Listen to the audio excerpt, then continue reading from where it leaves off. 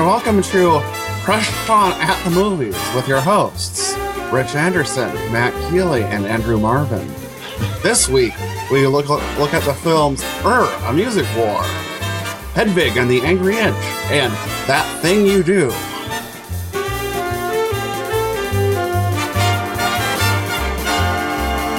But then you hit record and you're out the door anyway. Our whole relationship is a CD skipping away. Crush on Ray. Crush on Ray. Crush on Ray. Crush on Ray. So what are we doing today? Movies. Music movies. Music movies. Music movies that aren't stop making sense. Yes, we're saving I know. that. Yeah, it's three very different movies. I'm not sure where we should begin. I have no idea. Yeah, I think it's kind of interesting that we all chose, completely different types of music movies. Yeah, they are totally different. Rich, you chose which is a straight-up concert film. Right. Well, concert anthology, even, And then Andrew and I both chose narrative films, but, mine's a musical, and his is more of just a straightforward film about, or a straightforward narrative about music. Right. So. Nice work, everybody. Yes. Yeah. And I know for me, I think we all chose good ones, so. Yeah. I was just telling Rich before we recorded that I can't remember exactly what my history is with Hedwig and the Angry Inch, because I feel like if I've seen it before, it was like a long time ago, or I had a friend that was really into John Cameron Mitchell, because I know I've seen Short Bus, and I'm not sure if I've seen this one also. When I was watching it, it didn't seem too familiar, but I feel like I've encountered this film somehow in the past. Yeah, for me, it was like one where I, always heard about it, of course, but I ended up getting a copy of Hedwig for Christmas from my friend Janet. And I ended up watching it and basically falling immediately in love with it and buying the soundtrack. And I still think the soundtrack is like one of my favorite albums. Yeah. The music's definitely great. Yeah, very much in that wonderful glam rock tradition. I read somewhere, I think I was on the Wikipedia article, when they were workshopping the show, they originally were doing covers with new lyrics of a lot of glam and post-punk stuff, including, I'm looking at the Wikipedia article for the musical, including two of my favorite post-punk songs, See No Evil by Television and Non-Alignment Pact by Per Ubu. Cool. Yeah. I was going to say, as cool as that, I think that would have been, I'm kind of glad that they went with the original music, though. Yeah, same here. I was about to say, I think doing it as originals makes it a little better, though. Yeah. Yeah. By the way, we should probably play a clip from the soundtrack. Yeah, I just pulled out the opening track, which is Tear Me Down. So let's hear a little bit of that. Enemies and adversaries, they try to tear me down. You want me, baby, I dare you. They try to tear me down.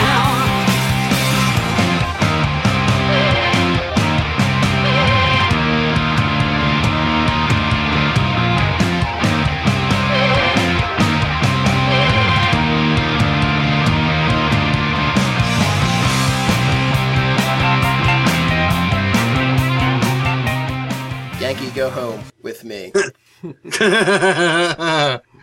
Top or bottom. I love that part. So, yeah, I just think it's a great film. So many great songs in it. I mean, I just really, I just listened to that soundtrack a lot, and it's kind of like, I think it's a sadder film than a lot of people really realize too. Yeah. Mm-hmm. I mean, before they see it, I mean, I think a lot of times people will think it's going to be kind of a fun comedy, which it is, but it's also, yeah, I mean, the ending is sad, but not really in necessarily a downer sort of way, I think. And I know that I don't know how the original musical or the musical stage show ended. I'm assuming not that because it's such a movie ending. I don't know how they'd even do it live, but well, that and apparently, as Rich discovered, there's going to be a sequel, and I don't think the film ending doesn't really lend itself to that. Yeah.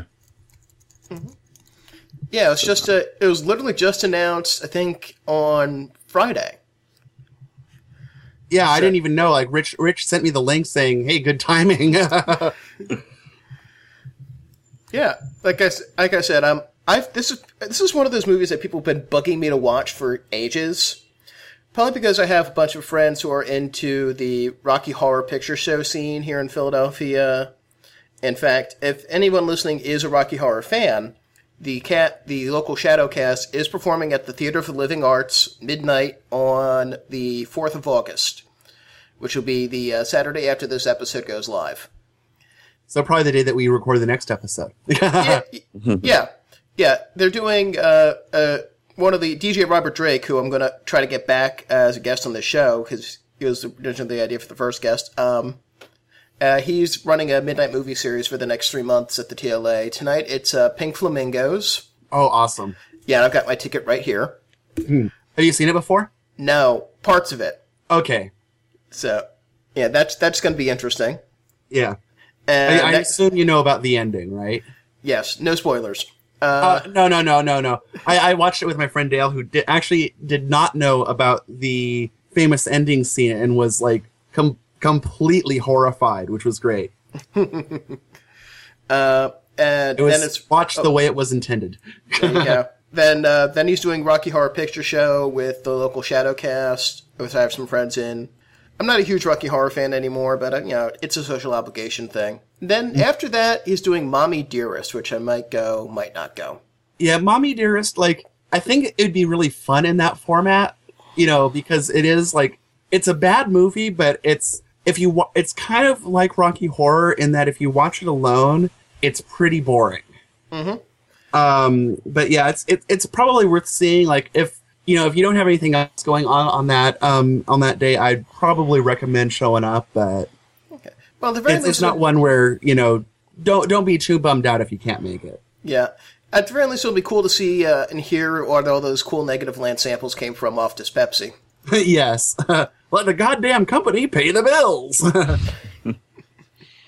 Now, there's a band I got to pick an album for one of these weeks. Yeah.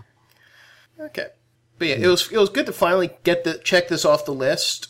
And I definitely see the appeal. The music is really good. The cinematography is really good as well. I mean, it's so easy when you're doing a musical adaptation, a film adaptation of a musical, to stage it like just a musical production on a soundstage.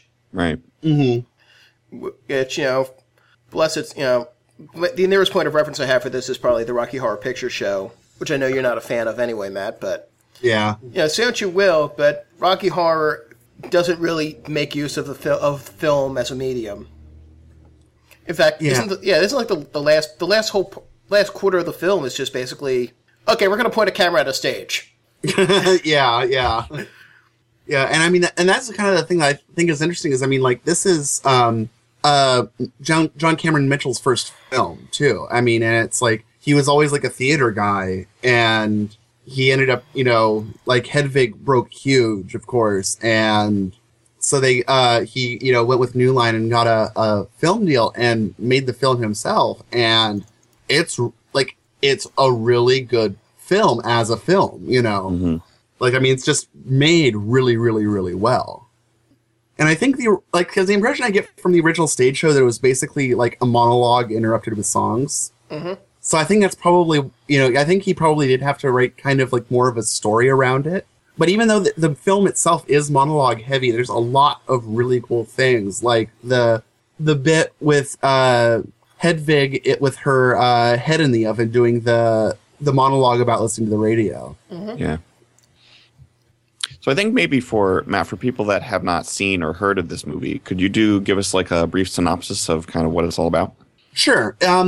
Basically, yeah, I guess so. I think I kind of take for granted that people know this one, but the basic gist of it is that Hedwig is a performer in a band in America. She came from East Germany, where she ended up falling in love with a military a guy based on the American military base on the other side of the Berlin Wall, and he ended up marrying her. But the thing is like this isn't like a straight up story or a straight up love story here, because when Hedwig and Luther fell in love, she was Hansel, and in that sense, like I don't think that Hedwig really counts as like really like a trans person, just because like she would her female identity was thrust upon her rather than feeling it from birth. Right. She left to her own devices, she would be a gay cisgendered man. But as it was, she had to get a sex change so she could sneak out of East Germany, and her sex change operation got botched. And basically they cut off like most of her penis, but left like about like a 1-inch, mound of flesh, as the song goes. So she doesn't really have a penis or a vagina, and that's where the name of the band comes from too, is the Angry Inch.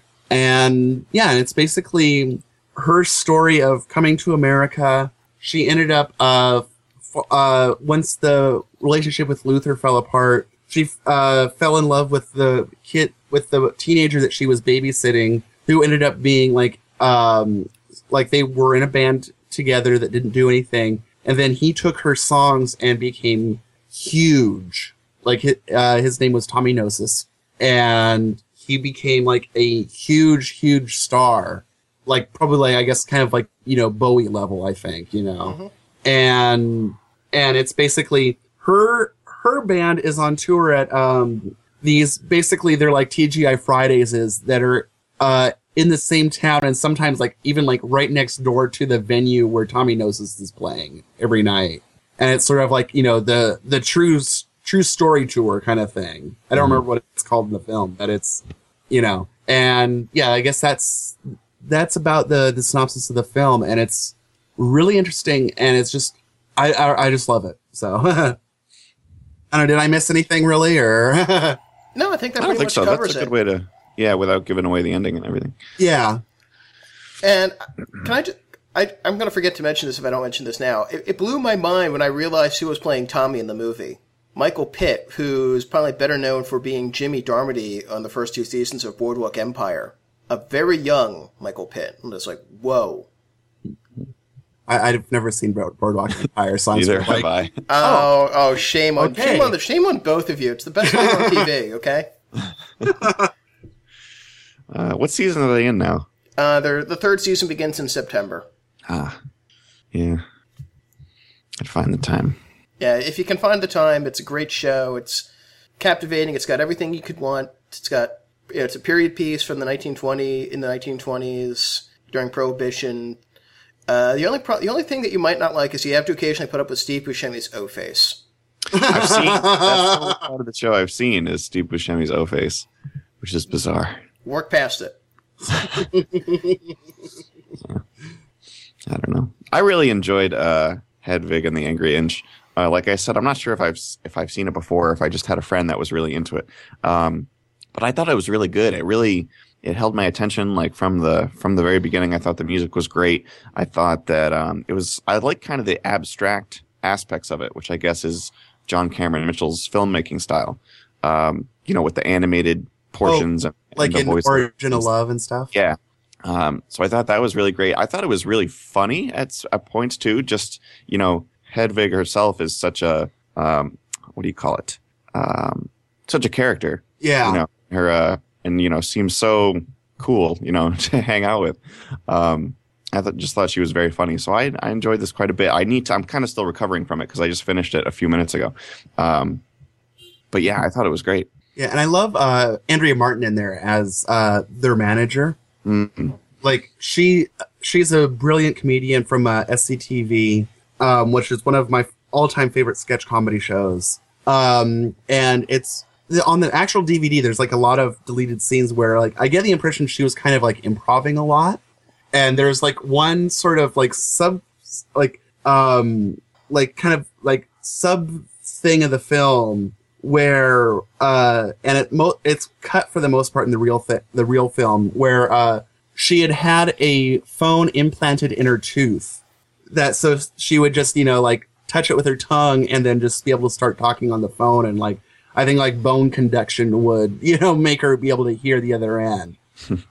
And there's like, if you watch the film again, like knowing that there's like one or two scenes where she just kind of seems to kind of all of a sudden just start talking on the phone without an actual phone or anything. Yeah. And that's what that's about. Yeah, like that's a good example of like I feel like there's a lot of things that I didn't pick up the first time around that I need to go back and look for again. Yeah, I don't know. I just like think this is like just it's one of those films where it's so good it's almost hard to talk about, for me. Yeah. Like I was honestly very surprised. It's got a reputation, I think, that sort of precedes it, if you've heard of it. And I don't know if it's necessarily, if that reputation is accurate. Like I said, I was expecting more something along the lines of the Rocky Horror Picture Show. I like this a hell of a lot better. Yeah. Like when you said, like last night after the show, like, or last record, you were like, sort of like, yeah, isn't that kind of like Rocky Horror? I was like, no, this is good.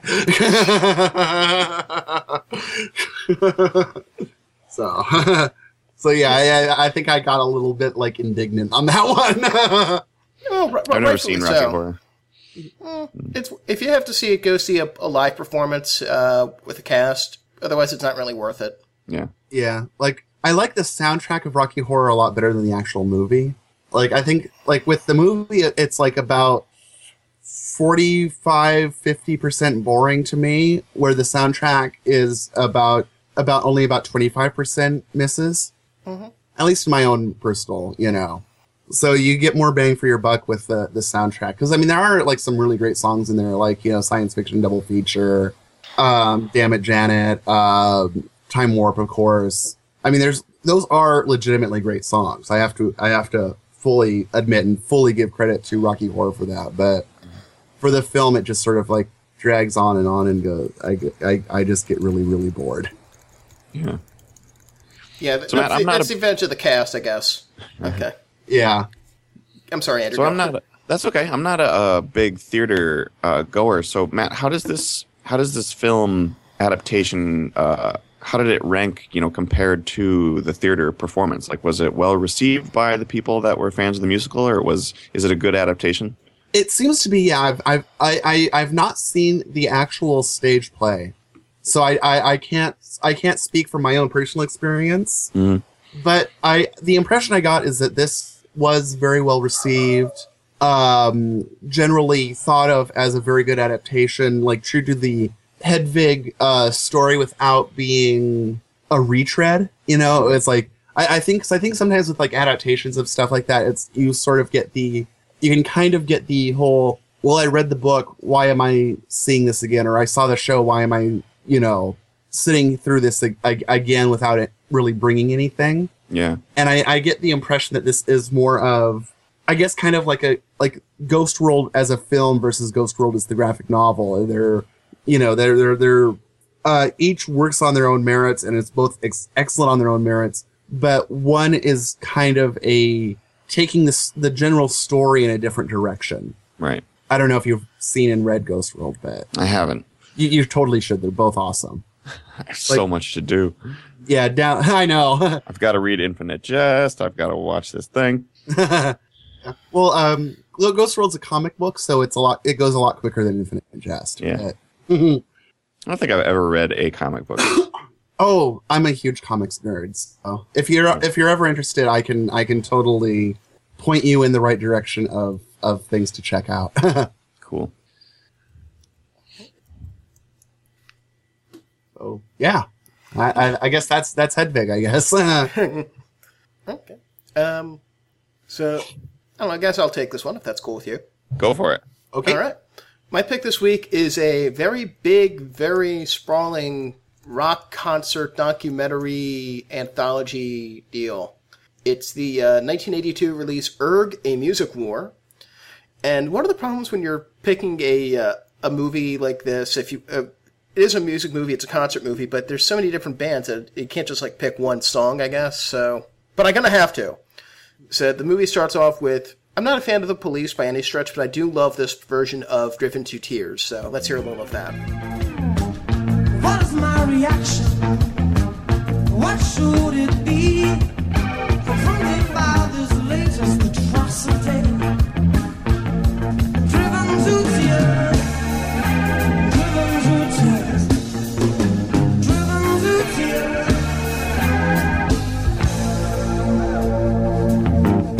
Had my face in my hand. She was in my I'm surprised. I thought you were going to pick the Dead Kennedys. You know, I really do love that performance of Bleed For Me. But, well, first of all, it's not on the soundtrack album. Mm. And it's I do have an MP3 of it, but it's just a rip straight from the film.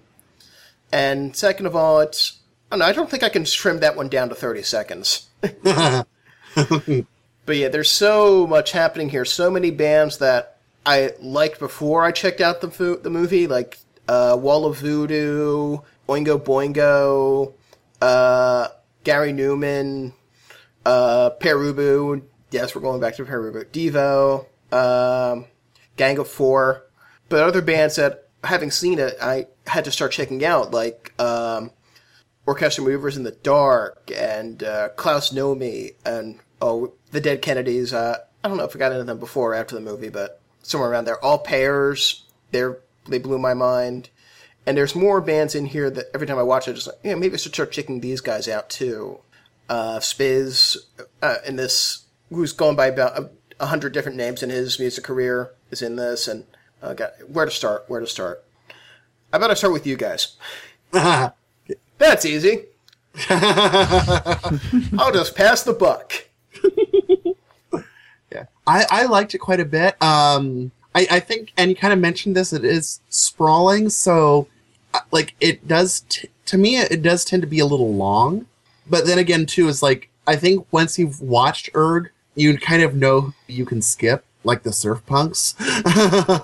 Yeah, I skip them. I usually skip. I watch it straight through from the beginning to Chelsea, which is after the band that's after OMD. Mm-hmm. And they get skipped. Then it's Oingo Boingo. Sometimes I'll skip Echo and the Bunny. I never got too much into Echo and the Bunnymen, but The Puppet's a good song. Then I'll skip to XTC and let that go on until I usually skip Joan Jett too. Sorry. You skip Joan Jett? I'm sorry. It's that particular performance of Bad Reputation just doesn't click with me. Wow. That's one of 4 songs that I knew on this compilation.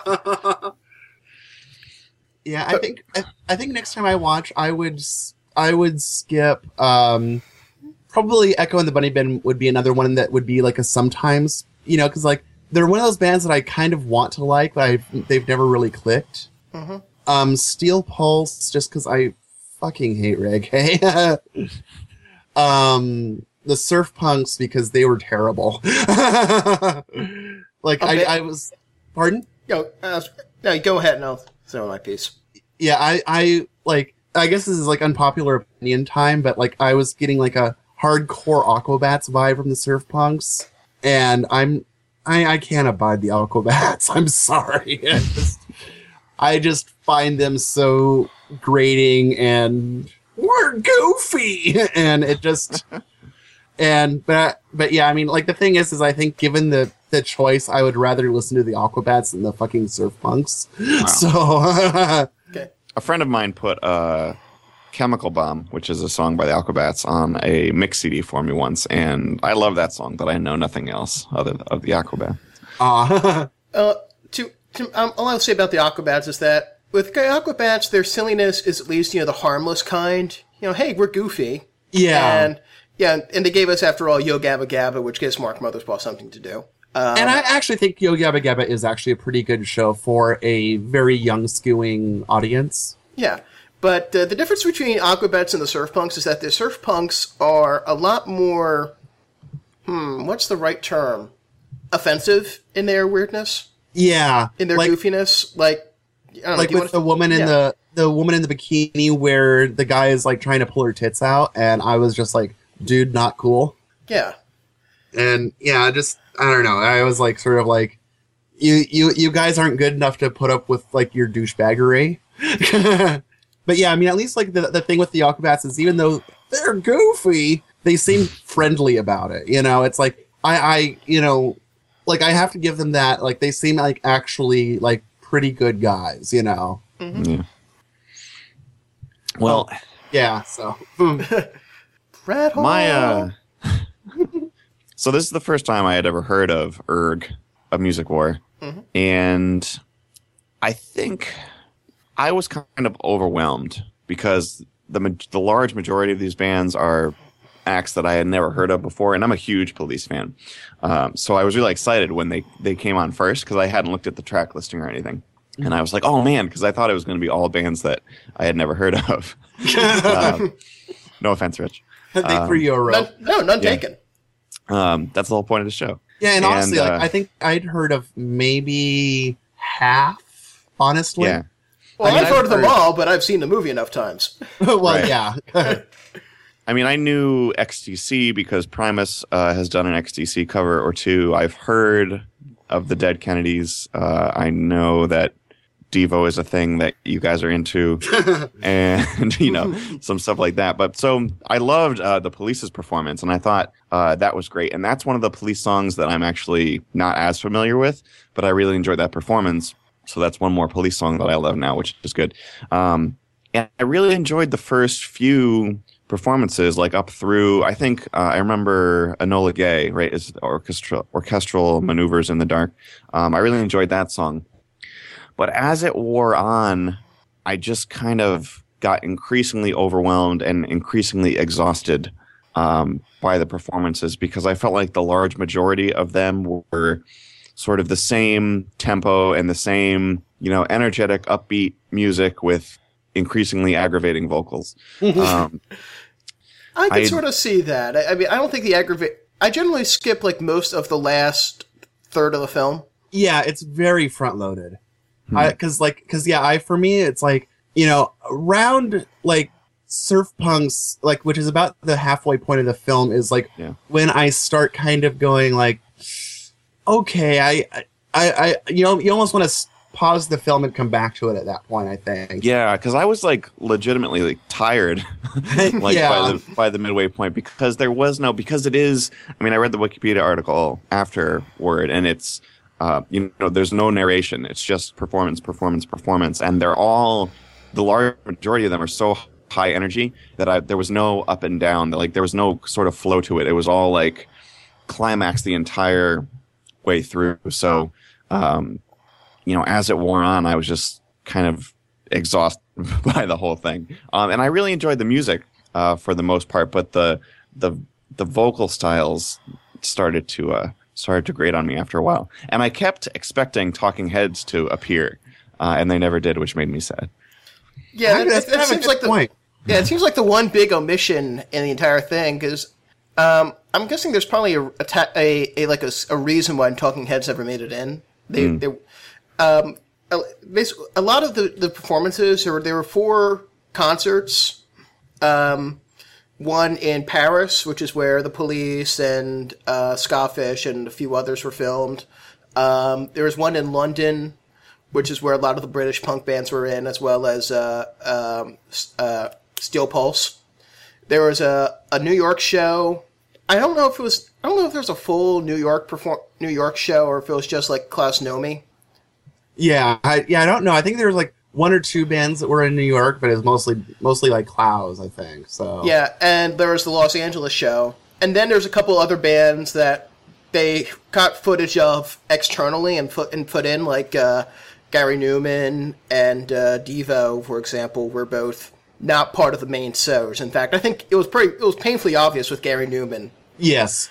Yeah, that was, I think. Yeah, I'm going to double check this on Wikipedia since it's right in front of me. But the Gary Newman performance was actually filmed for one of his home concert videos. I want to say, no, it's not in the article, but I want to say Micro Music. I thought it was Living Ornaments 80. Well, I know that's the live album. But... Yeah, that's the album, not the concert video. Okay. Oh. It turns out we're both Gary Newman nerds, too. Well, I'm a Gary Newman nerd up to Telecon, and after that I couldn't care less. I mean, I could care Really? less. Yeah. I thought Warriors was actually a pretty good record, despite the terrible sleeve. I've tried listening to his new stuff, too, and that does zero for me. Oh, I love his new stuff. We'll save it. Let's save this. Yeah. Yeah. So, that's... Yeah. So, yeah, we got... try that again. While I'm in the sort of on the topic here, there's 3 songs recorded for every band. This I do know, except possibly Gary Newman. But most of them got locked up in the vault of IRS Records, I think. There's been a lot of rights issues around this movie. You can finally buy it on DVD, but it's a DVD-R, and it's made to burned on order. And it's not remastered or restored, so that's kind of weird. Oof. Yeah. And it cuts the Splodgeness Abounds track, which, to tell you the truth, I'm kind of fine with. Yeah, It wasn't bad. Like, I mean, there are other bands that I would cut, but that wasn't one, like, if you get the DVD-R one, I don't think you're really missing too much by missing out on Splodgeness. Mm-hmm. So, yeah, I mean, it would be really cool to see all the Lost songs. In fact, before we were recording, I was catching up on some clips, and I found one of the songs Oingo Boingo did is circulating out there, a performance of the song Imposter from their first album, which blew my mind. Yeah, like you sent me the link like immediately before the record, and I was like, wow, I didn't know I'd ever actually see any of, the other stuff, because I would love to see, like, say, like, the complete, like, Wall of Voodoo or XTC or, well, Devo, if there is one, because I know that, like you said, that's probably one of the outside source ones. Yeah, it's an outside source one, but I think they did record at least 3 songs. I seem to remember hearing, before the Live 1980 DVD came out, that Jerry was convinced that the only footage recorded was for Erg of that tour. And it's like, I think they got 3 songs. Okay. But, yeah, and, like, there were, like, a lot, but I was, like, kind of, one of the things that did drive me nuts with Erg, and I remember, like, talking with Rich a little bit about this, and this is just one of more of a personal taste thing, but it seemed that the more I wanted to see a band, the more audience shots there were. Like with like Wall of Voodoo, I was like, fuck yes, Wall of Voodoo, they're awesome. And they kept cutting back to that blonde guy with the really weird facial expression. I'm like, I don't care about that guy. I want to see the band. Yeah. Yes, he's weird looking. Go back to the show. But yeah, it was just sort of like, and then you'd get like, but we got to see every frame of UB40. I have a theory about this, actually. And the bands that we want to see the most of were the bands that got more ecstatic audience reactions. And so the bands that we don't see a lot of the audience in, it's because the audience were just going like, and that doesn't make for good cinema. That's true.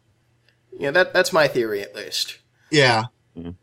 But yeah, I was like, in general, I like the film, but it's one where definitely going back to it, I am going to employ liberal use of the skip button. Yeah, I think for me, I mean, if you imagine like somebody giving you a mix CD with 38 different bands on it, like that's a lot to take in. And especially if you're hearing most of those bands for the first time. So I think a better strategy for me to absorb this film would be to kind of like you're talking about, Matt, with the skip button, but kind of just digesting it, in chunks, doing the first few bands and then, taking a break and then listening to the next few bands and everything. Because doing it all in one sitting was very taxing on my brain and my ears. Yeah. And go on, Matt. I was going to say, and it didn't help too that like at least with the rip that I had, and I think you were working off the same one, the audio was a little muddy. Yeah. And so it was like with like the songs that I already knew, like I could really, really get into them, like Back in Flesh or We Got the Beat or Uncontrollable Urge. I could really get into them because like I knew the song so well that it didn't matter that the muddiness didn't matter as much. Right. But when I'm trying to listen to like a new thing, it's a little bit harder because it's sort of like I don't have the already the blueprint in my head, so it's sort of picking up on something that's already kind of all muddled together a bit. So Makes sense to me. Andrew, I have 2 questions for you. Mm-hmm. First of all, did the Perubu performance change your opinion of them in any way? I don't, to be honest with you, I don't remember the Ubu performance That because dude it in a was, suit. I don't. Oh. Yeah, maybe. Okay, because that they was just- for me. I was like, "Whoa, who's that big fat guy in that suit?" At that point, it was all blending together. So right. if there's if you have that performance singled out on YouTube, though, I'll rewatch it. It's called Birdies, and yeah, you can look that up. I'll Nice. put a link in the show notes. Yeah. And second, because this was at least in the first part of the film when you were probably still conscious, Exactly. Klaus Nomi. Excuse me. Oh, What's your- Klaus Nomi. Okay, I'm looking at the track listing right here. I was like, which one is that? Yeah, I don't remember how The that most goes. visually distinct one. The gentleman with the receding hairline and the plastic tuxedo. Oh, wait a minute. Was he? Yeah, he was the guy with the makeup, yeah, Yeah. right? Yeah. The Power Rangers villain costume. yeah, more or less. Yeah, I've never heard it described that way. That's good. yeah. I haven't either, but that totally fits. Yeah, right here. I got it. Yeah. Hang on. Let me just hit play really quick. Oh yeah, I remember how this goes. This is another. I'm listening to it right now. Okay, that's enough. All right. This is another thing. Like, I enjoy the music is pretty good, but like and I can appreciate the theatricality because like a lot of my favorite bands are very theatrical and visual like that. But the repetition of the falsetto total eclipse over and over again is I don't know if I can do it. Oh. You really like that one? Yes, I think both of us are big Nomi fans. Hmm. He has a bit of an acquired taste, though. I have to admit. Yeah, Yeah, most and- likely. I mean, It took me figured. a little bit to get to really get into Klaus. I recommend the documentary, the Nomi song. At the Is very that- least, it's an interesting story. Yes, but it also kind of eases you into his music a bit too, and it kind of it gives you a bit of a, I guess, a grounding for it. Mm-hmm. But there is still something to be said to be like completely, thrown in the deep end with this guy in the Power Rangers baddie suit, singing opera at you backed with new wave. yeah, it is pretty operatic. He was an actual opera singer. Oh, good. Yeah, Yeah, so he wasn't faking. yeah. The song over the credits is Klaus Nomi doing the aria from Samson and Delilah, which was also Oh, yeah, the I see that here on the track list. yeah. It's also the song that basically made him famous. This is more in the Nomi song, so I'll just give you the short version. But he broke out. He did this thing called there's this in the very late 70s New Wave Cabaret in Manhattan, and he performed one night. Last act of the show comes down. There's actually video of this out there. It's in the documentary. And it's like clear silver spacesuit, and he does the aria, then slips back behind the curtain to smoke bombs, and everyone's just like, "What the fuck just happened?" In a good way. Yeah. Yeah. Okay. Yeah, I really recommend his the two albums that he put out too, because it is a mix of opera, and there are some like straight up like arias and stuff like that, but also pop music, which is kind of a mix that you don't normally get. And one of the things that I find kind of weirdly hilarious every time I find out about it is a person who is a big Nomi fan, Rush Limbaugh. You would not expect that. No, you would not. He uses his cover of the song "You Don't Own Me." He uses Klaus Nomi's cover of the song "You Don't Own Me" to introduce any story about homosexuality on his show. Apparently, Yeah, although I know that on his site he actually does recommend the album. I remember like seeing a link to it and checking it out and being like, "What?" yeah. I've got a theory on that, but we're not. That's too rat holy, and Yeah. I don't want to get all political on here. Oh, this was what, 1980, 1981? 81, I think. Yeah. The film? Yeah. Yeah, Klaus Nomi died in 83. Yeah. Yeah, one of the according to first Wikipedia. AIDS casualties. Yeah, super sad. Yeah.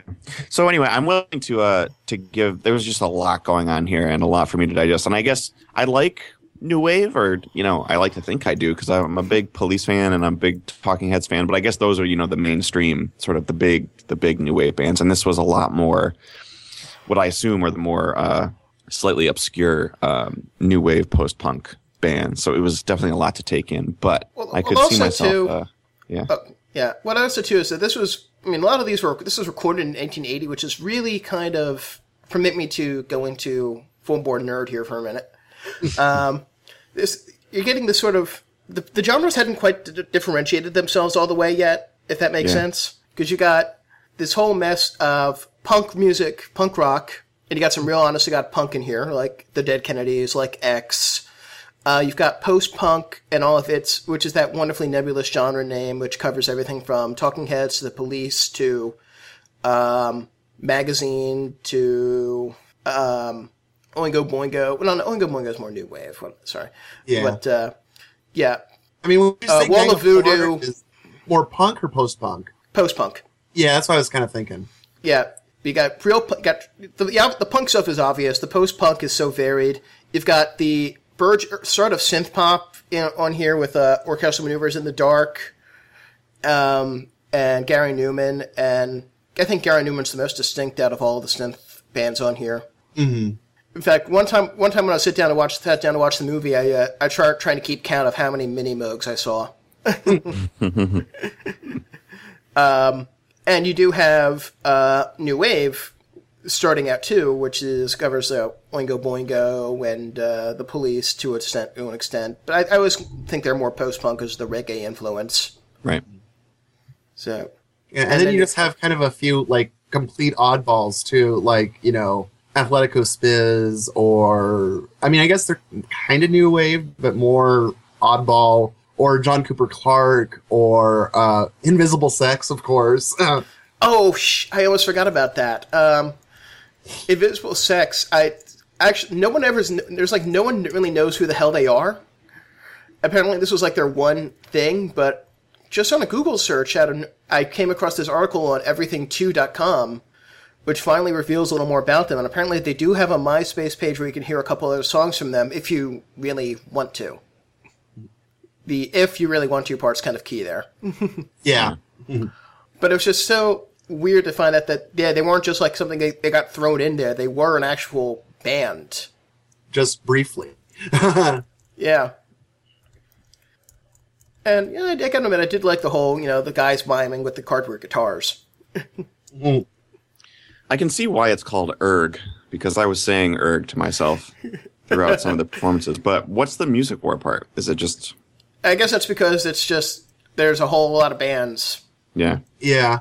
A lot of noise going down. Mm-hmm. Yeah, I guess it's kind of maybe a callback to like the Battle of the Bands kind of concept. And since there's so many bands, it's not just a battle, it's a war. Yeah.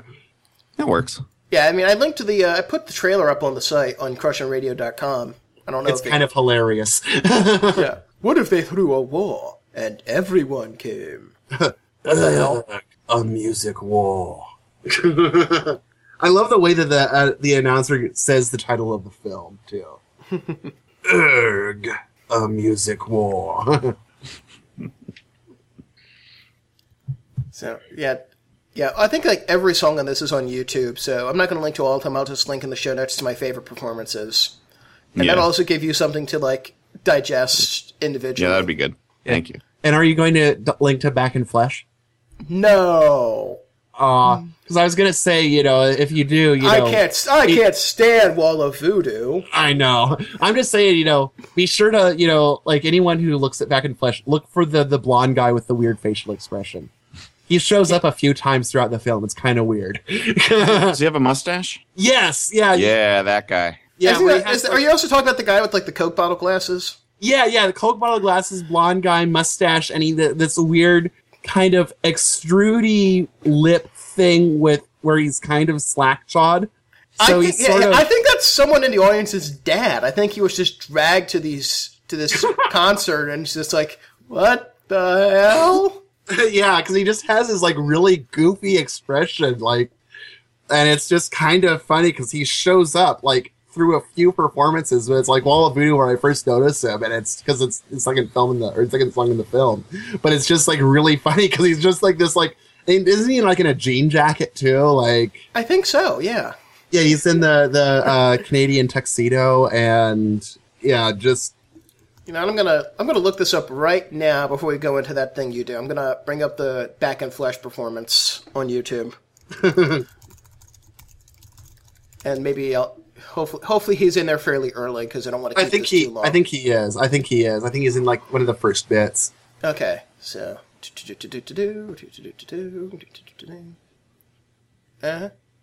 Oh, yeah, I forgot about the little intro bit of the band Fishing, which is weird. Yeah, there's a couple of those intro bits, but it was one of those. It was weird because they didn't really commit to that gimmick. Yeah, so I think like after the first half of the film, it just vanished. Yeah, and even in the first half of the film, you don't really get it that much. You get like with like Wall of Voodoo. Let's see. Know Me. Yeah. There he is. Like 30 seconds in, that's someone's fucking dad. Has to be. And you know what? He's got like, the dad stash. Yeah. Dad Stash, dude, if you're out there listening to us, like, totally get in touch with it. We will interview you on this show. We want to know what you thought of Wall of Voodoo and the other bands that you saw, and whether or not you actually saw the film and know that you're a weird kind of movie star in your own right. I'm throwing that out there. If you are that dude, or if you know that dude, let us know. How about that thing you do? Oh, yes. How about that? So my pick for the movie show is That Thing You Do, which is a 1996 musical comedy, which was written and directed by Tom Hanks, who also acts in the movie. And also wrote a lot of the music, too. He did write a lot of the music, yeah. Which is amazing. Yeah, he's, everybody loves Tom Hanks. Yeah. And it's set in 1964, and it's about a local rock band that very quickly rises on the strength of the single That Thing You Do, and then very quickly falls apart and becomes a one-hit wonder, which is ironic because the name of the band is The Wonders. Or the Oniders. Hey, that's on Knitters. Oniders. Yeah, Oniders, yeah. My little cousin and I love this movie, and we quote it to each other constantly on Twitter and in person. And it centers mostly around Guy Patterson, who is a drummer and jazz fan who works in his father's appliance store. And he just happens to get a one-off chance to sit in with the local band, The Wonders, and at a talent show, and ends up taking their Jimmy, who's the guitarist and sort of the front man of the band, wrote That Thing You Do as sort of a slower love song. And when Guy plays it in the talent show, he speeds it up and turns it into a up-tempo rocking hit single. And so they end up getting a few paying gigs, and then they attract the attention of a local manager, and then they attract the attention of Tom Hanks, who is I forget what his position is. He's like an executive at Playtone Records. Yeah, A&R guy, yeah. Right.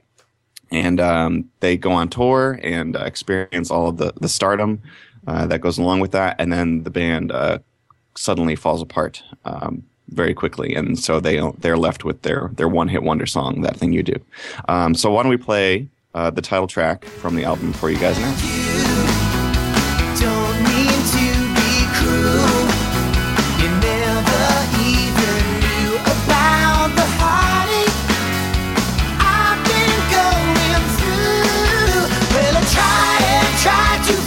You, girl, but it's just so hard to do. Every time you do that thing you do. So good. It's a great song. It's so good. The I feel like the music has got to be good, in a film like this. And it is so good. Like the album, the soundtrack is such a great soundtrack, and like all of the songs are good. And the song, because it's about a fictional band. but the song actually did well on like the IRL, in real life music charts. So I just love this movie. I've been watching it since I was little. It's funny. The music is great. It's every little kid's dream, to grow up and be in a rock band. And I just think it's fantastic. And I like how you sort of see their progression. They start with, the kind of instruments that you grow up with when you're first starting out. And then as they get increased popularity and they start to go on tour, they get new guitars and stuff. And it's just great. There's a lot of cameos in it. Jonathan Demme, is that how you say his last name? Demme.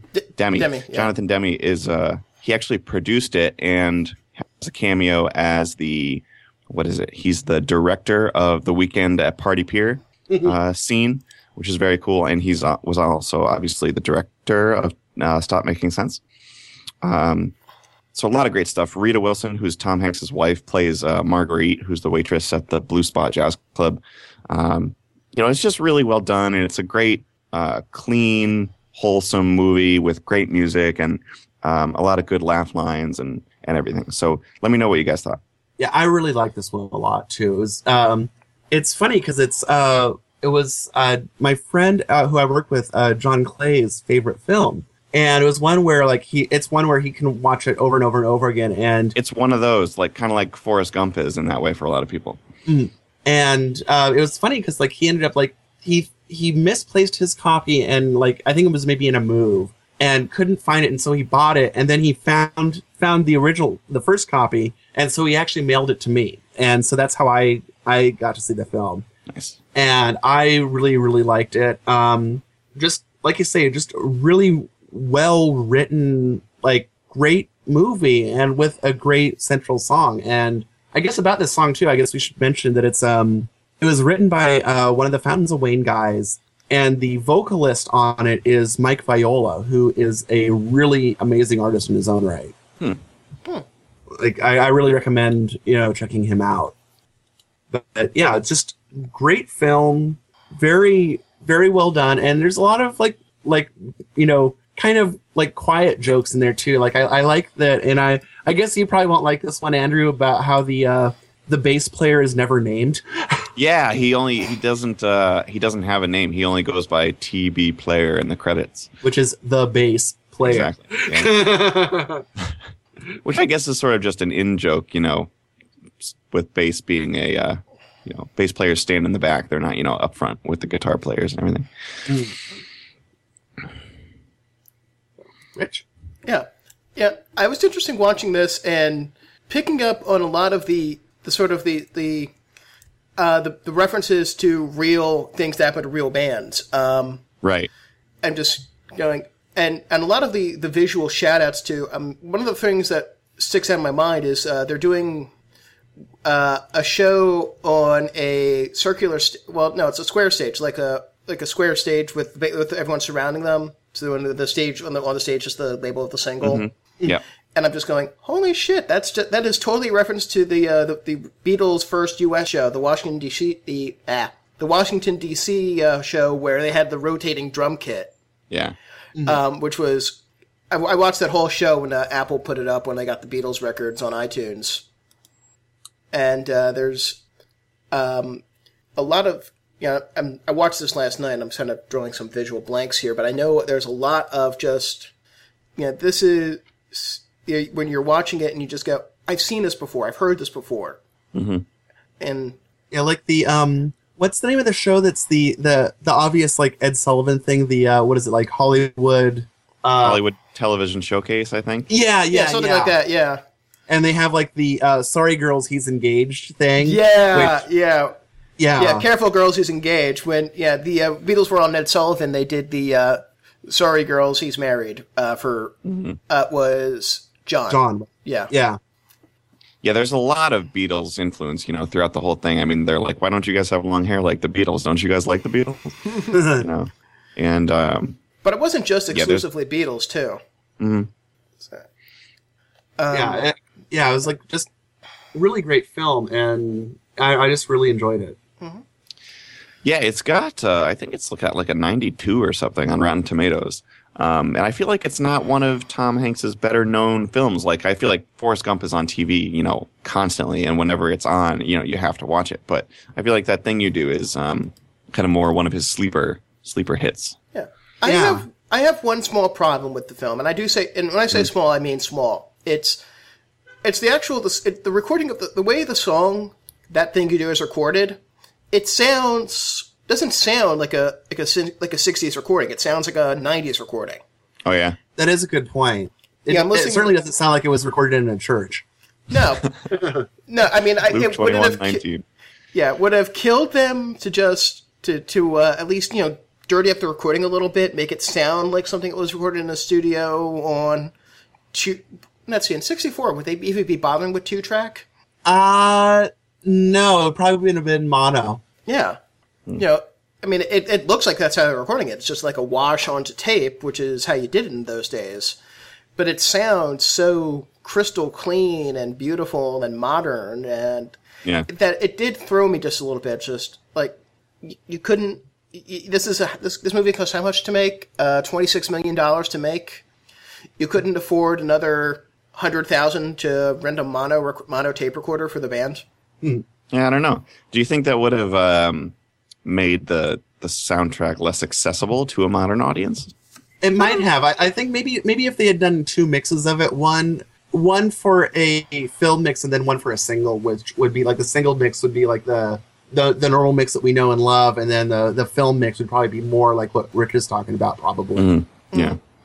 Yeah, because everything else was done much so authentic. Actually, I think I also noticed one anachronism with the trip to Disneyland, but that's me being really nitpicky. Oh yeah, and Disneyland was what, 66? Oh no, it was open then, but just Oh. the guy in the Mickey Mouse outfit, it wouldn't have looked like that in the '60s, I think. Oh, it's the modern Mickey. Yeah. Hi, I'm a nerd. I'll say. No, that didn't bother me. I just like, oh hey, I noticed that. Yeah.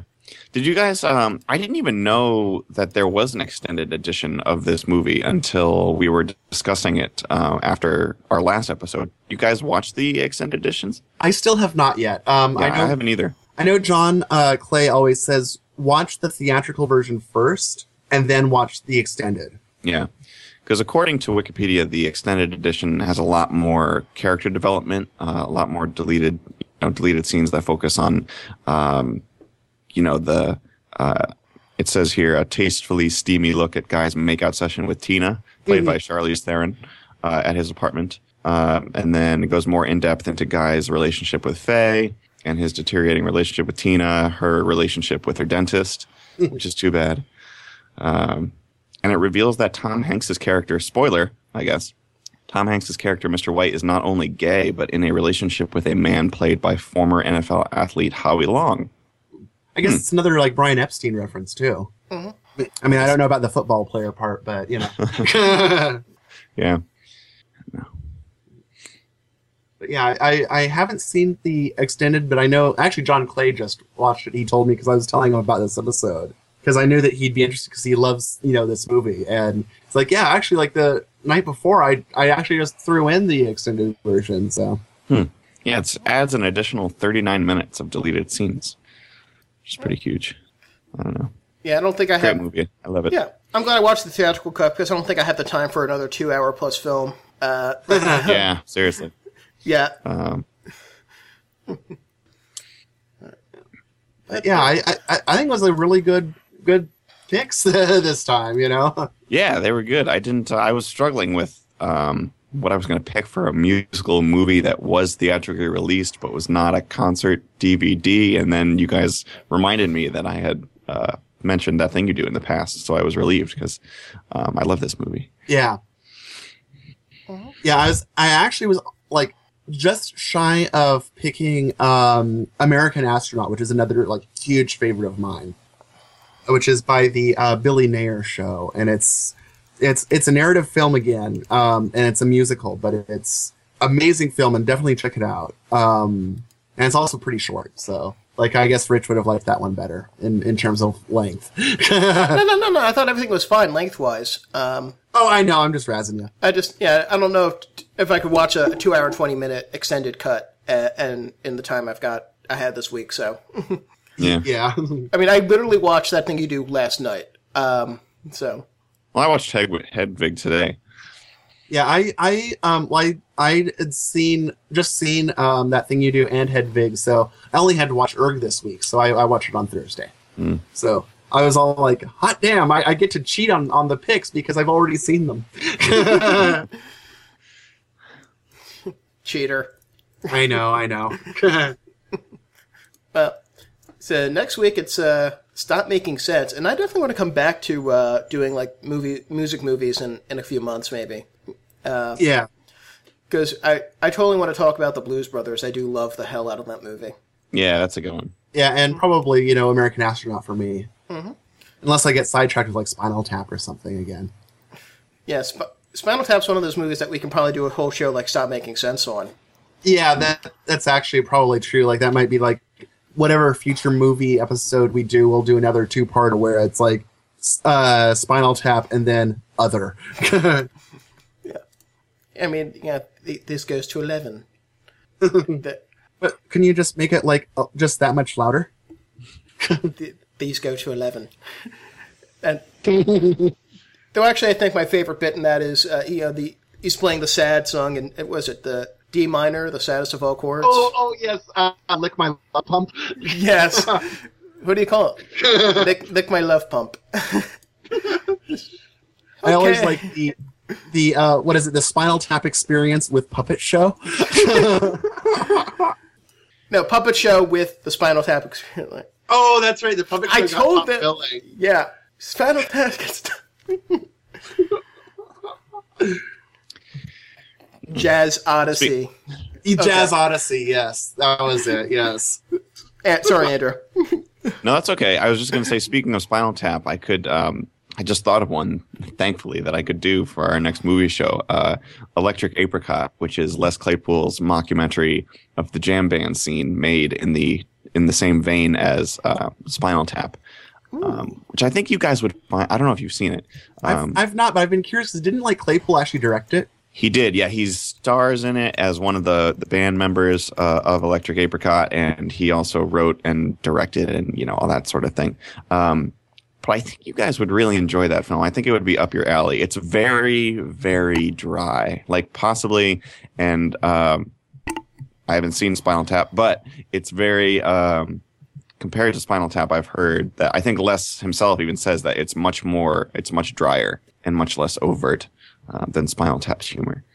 So, in the same vein, I still need to probably see A Mighty Wind, which is sort of the folk version of This Is Spinal Tap. I think I have seen that on Comedy Central. Yeah, it's even the same guys, isn't it? Yeah. It's well, Rob Reiner doesn't direct it like he did Spinal Tap, but it is Christopher Guest, and Christopher Guest is the director, and then it's got the other guys too, Harry Shearer, Michael McKean. Michael McKean, yeah. For whatever reason, I sometimes space on Michael McKean's name, which is like kind of annoying because he's awesome. I'm just thinking, what's his name from Whose Line Is It Anyway? Michael McShane, and I know that's not the right guy. See, which guy is he again? The fat guy. Oh, okay. Are you talking on the US one or the UK version? UK version. Okay, because that's the one that I normally watch, but I don't really remember the fat guy. Oh, yeah, I do. Yeah, he's awesome. Yeah, he was... Sorry, Michael McShane, especially for forgetting who you are and then just referring to you as the fat guy. Well, it worked for David Thomas earlier. Yeah, that's true too. who has lost a shitload of weight recently. When I saw him play with Rocket from the Tombs last year, he looked like this grizzled prospector from the 1890s, and it works for him. But yeah. But then again, if you want to actually want to hear him sing, which I do. Yeah, and I think it was kind of interesting too, just because before I had seen Per Ubu in Erg, I had just pictured him as this little scrawny, wiry dude. Mm-hmm. I had never seen him before, and so I was kind of shocked to see that at the time he was such a big guy. Yeah, his stage name was Crocus Behemoth back in the Rocket from the Tomb days. Mm-hmm. So, all right. Enough Perubu talk. I think if I mention him another time, any more of the band, Andrew's going to scream.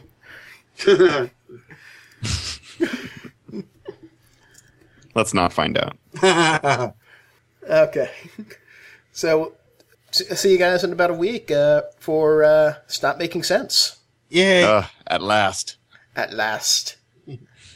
Yeah, great talking to you guys. This was fun, as always. Yes, it was. Yes, it was. I enjoyed it. Oh, I guess we should talk where we can find each other, too. Oh, that would be On the nice. interwebs? Yeah.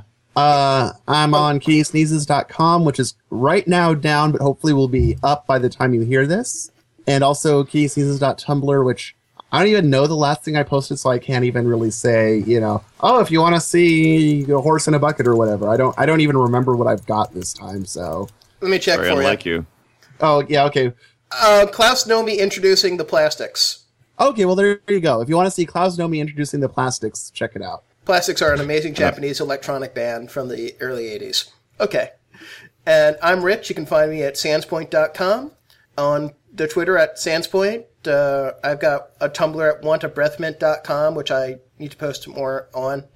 And, yeah. Andrew? And I'm Andrew at andrewmarvin.net and at andrewmarvin on Twitter.